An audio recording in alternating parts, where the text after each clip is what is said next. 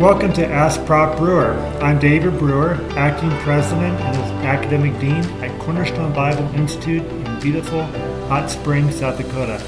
I also teach Bible, theology, Hebrew, and Greek. Thanks so much for joining me. In today's session, I'm beginning a new series on Micah 5:2, Hope in the Midst of a Depraved Society. Now, Micah had prophesied to a society that had experienced economic prosperity and selfish materialism, which led to their downfall. Now, does this sound familiar to you? Can you think of any culture that shares that with what Micah was prophesied to? And just to stress something that I forgot to mention, Micah prophesied about the same time as Amos and the book of Isaiah. So this particular society that Micah was speaking out against quickly spiraled downward with a whole bunch of things. Unlawful seizure of fields. If you look at Micah 2:1 and 2, theft. Chapter 2, verse 2, the exploitation of women and children. Micah 2, verse 9, corrupt leadership. Can you think of any leadership that's corrupt nowadays? I'm sure it didn't take you more than a tenth of a second to think of some. And that's in chapter 3, verses 1 to 9. Unethical business practices. Micah 6:10 through 12. Violence. Chapter 7, verse 2. And bribery. Micah 7, verse 3. Now, before we zoom in on Micah 5:2, I want to do like an overview of Micah 3 through 5. And some of this is taken from Andy Woods' detailed overview of the book of Micah. So we have this theme back and forth. I guess it's a couple themes. We have judgment with hope. Remember we talked about that with Isaiah? It's very similar here to where Isaiah 7 gives some hope that this Messiah would be born of a virgin, and that would encourage the people thinking, well, if Ahaz is killed and he's in the line of David, that this promise that there would be a Messiah that come from David, that would perish as well. So God encourages them with this long-term prophecy and then the short-term prophecy in Isaiah 7, then proceeds to talk about judgment in the rest of 7 and 8, going back to this blessing of the Messiah being born in Isaiah 9, 1 to 7, the last series that we did. So that fills in more information about this coming Messiah that Isaiah 7 also talked about this Messiah would be born of a virgin. But the 9 gives more information about him. And then starting in 9:8 through chapter 10, guess what we have then? Well, after the hope and after this hope in the future, then he goes back to judgment. And then chapter 11 of Isaiah goes back to hope. So it goes back and forth in Isaiah 13 to 23, the whole section, more judgment. Okay, so let's go through Micah 3 to 5 like the theme. So we have all these injustices, and this also in the midst of the injustices, there would be this ultimate manifestation of the Messianic kingdom, and that's focused in on in chapters 3 through 5, and that's Micah's second oracle in 3 through 5. His first oracle is Micah 1 and 2, and then the third one is Micah 6 and 7. So we talked about some sins before. There's a lot of social sins that he focuses on in the leadership in chapter 3. So first he notes the sin of the rulers in chapter 3, 1 to 3, and then their coming covenant judgment in chapter 3, verse 4. Now they were under the Mosaic covenant. They broke that covenant, so they would be judged for it. He also talks about the sin of the prophets. Do you know any false prophets today who were falsely claiming peace? Because that's what the people want to hear. Most people like to tickle ears, so that's Micah 3, verse 5. And their respective judgment in chapter 3, 6, and 7. So it's especially horrible to look at these sins of the prophets, especially when you contrast their sin with how upright Micah was in his own ministry in chapter 3, verse 8 of Micah. So he notes the power that he gets from God in 3:8, his sense of justice in the same verse, and then his ambition to enforce God's covenant, chapter 3, verse 8. And then in chapter 3, 9 to 11, Micah zooms in on the social sins of the Jerusalem hierarchy, and he shows how these covenant violations would lead to one of the consequences of disobeying the Mosaic covenant would be Jerusalem's leveling in chapter 3, verse 12. So there's a whole bunch of sins that he talks about here. 3, 9 include injustice. And we talked about the corrupt leadership in chapter 3, 1 to 9. Violence in 3:10. Materialism in 3, verse 11. And false optimism. Just because the temple is there doesn't mean everything's going to be hunky-dory. That's what the people thought. That's the last part of chapter 3, verse 11 of Micah. So in summary, the social sins of the nation's leaders had brought in this judgment that would be no turning back because of they're breaking the Mosaic covenant. So despite the harsh, imminent judgment soon to come, the prophet interjects. Can you take a guess what the prophet's going to do? So this alternation between judgment and then what's after that? Well, if you said hope, future hope, you'd be correct. So he interjects this future hope by describing the future messianic kingdom in chapters 4 and 5. So he builds hope in this remnant by comparing their present atmosphere that they had of the social injustice because of their corrupt leadership in chapter 3 to the perfection of the future messianic kingdom in chapters 4 and 5. So he describes the nation's future preeminence. If you look at Micah 4, 1 to 5. And by the way, Micah 4, 1 to 3 is almost word for word the same as Isaiah 2, 2 through 4. Now, we won't get into all the detail, but some people wonder how this can be. It's actually pretty easy to figure out. More than likely, probably both Micah and Isaiah received the same prophecy independently from God's Spirit, or both prophets could have drawn from an unknown source. So that's probably the most likely. Okay, so let's keep going. So this is the nation's future preeminence, 4, 1 to 5.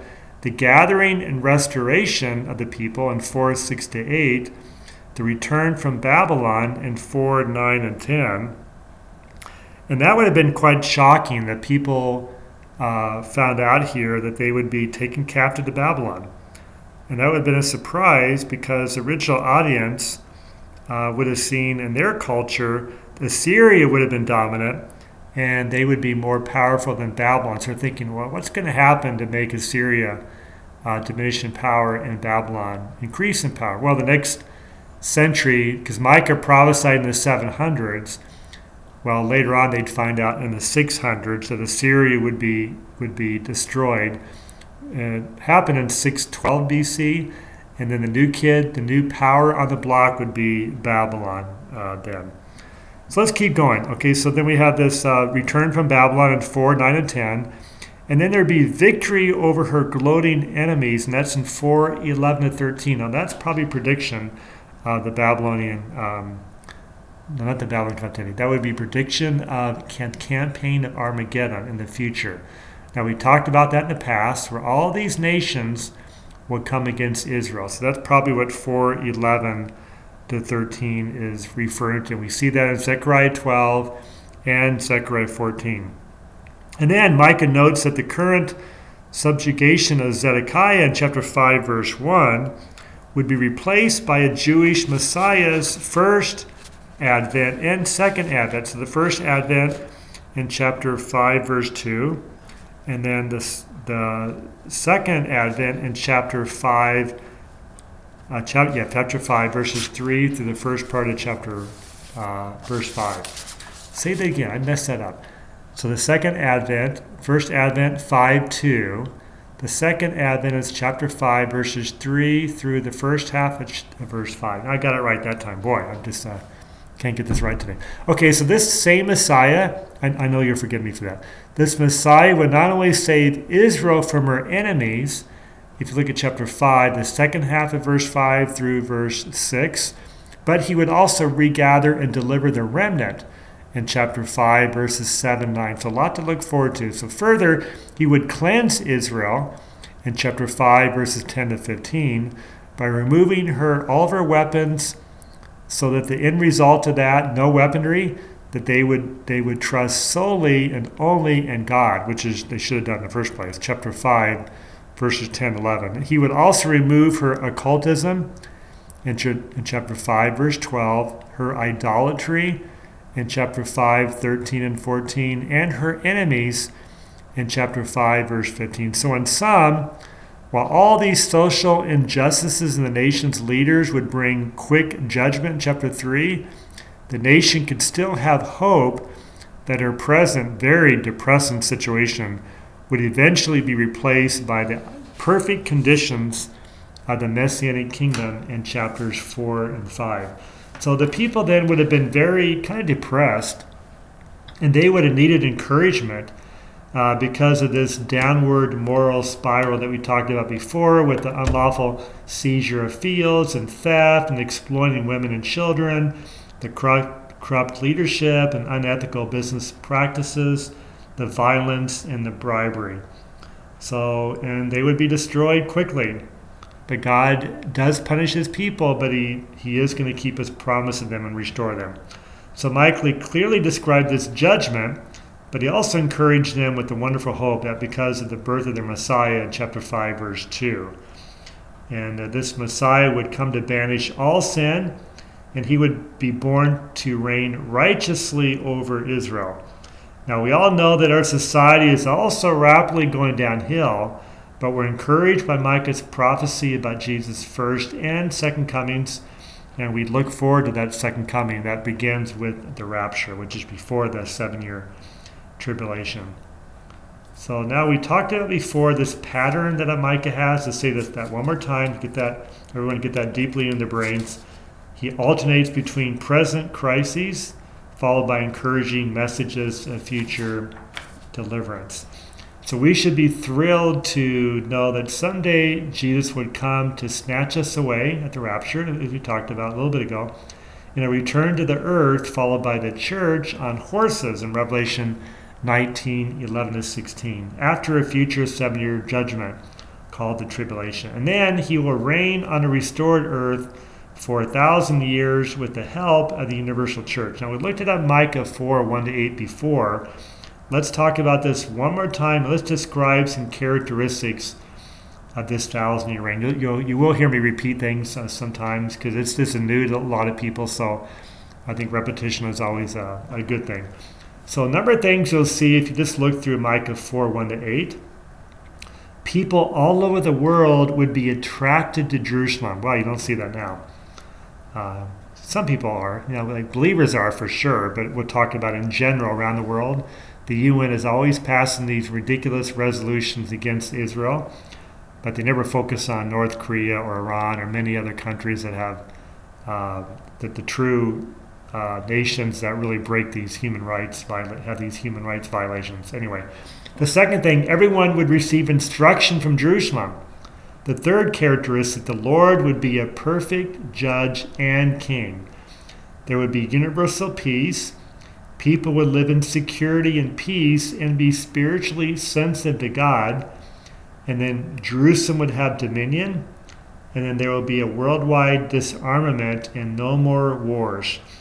And also make sure you look at those verses we talked about a few minutes ago, Micah 4, 11 to 13, which describes a time in the future when all the nations would gather against Israel. Not the war of Armageddon, but the campaign. It's a series of wars. Go back and listen to my Career of the Antichrist series that I did. And make sure you also read Zechariah 12, 1 to 9, alongside of Zechariah 14, verses 1 to 5. And also Revelation 16. So all those passages harmonize very well together. So before I close, I'd like to make you aware that Cornerstone has a lot of courses online, and we've been recording a lot of classes, a number of classes that go to our website at www.cornerstonebibleinstitute.com to find out more information. And also feel free to look up my website, askpropbrewer.com, where you'll find many resources for furthering your personal Bible study.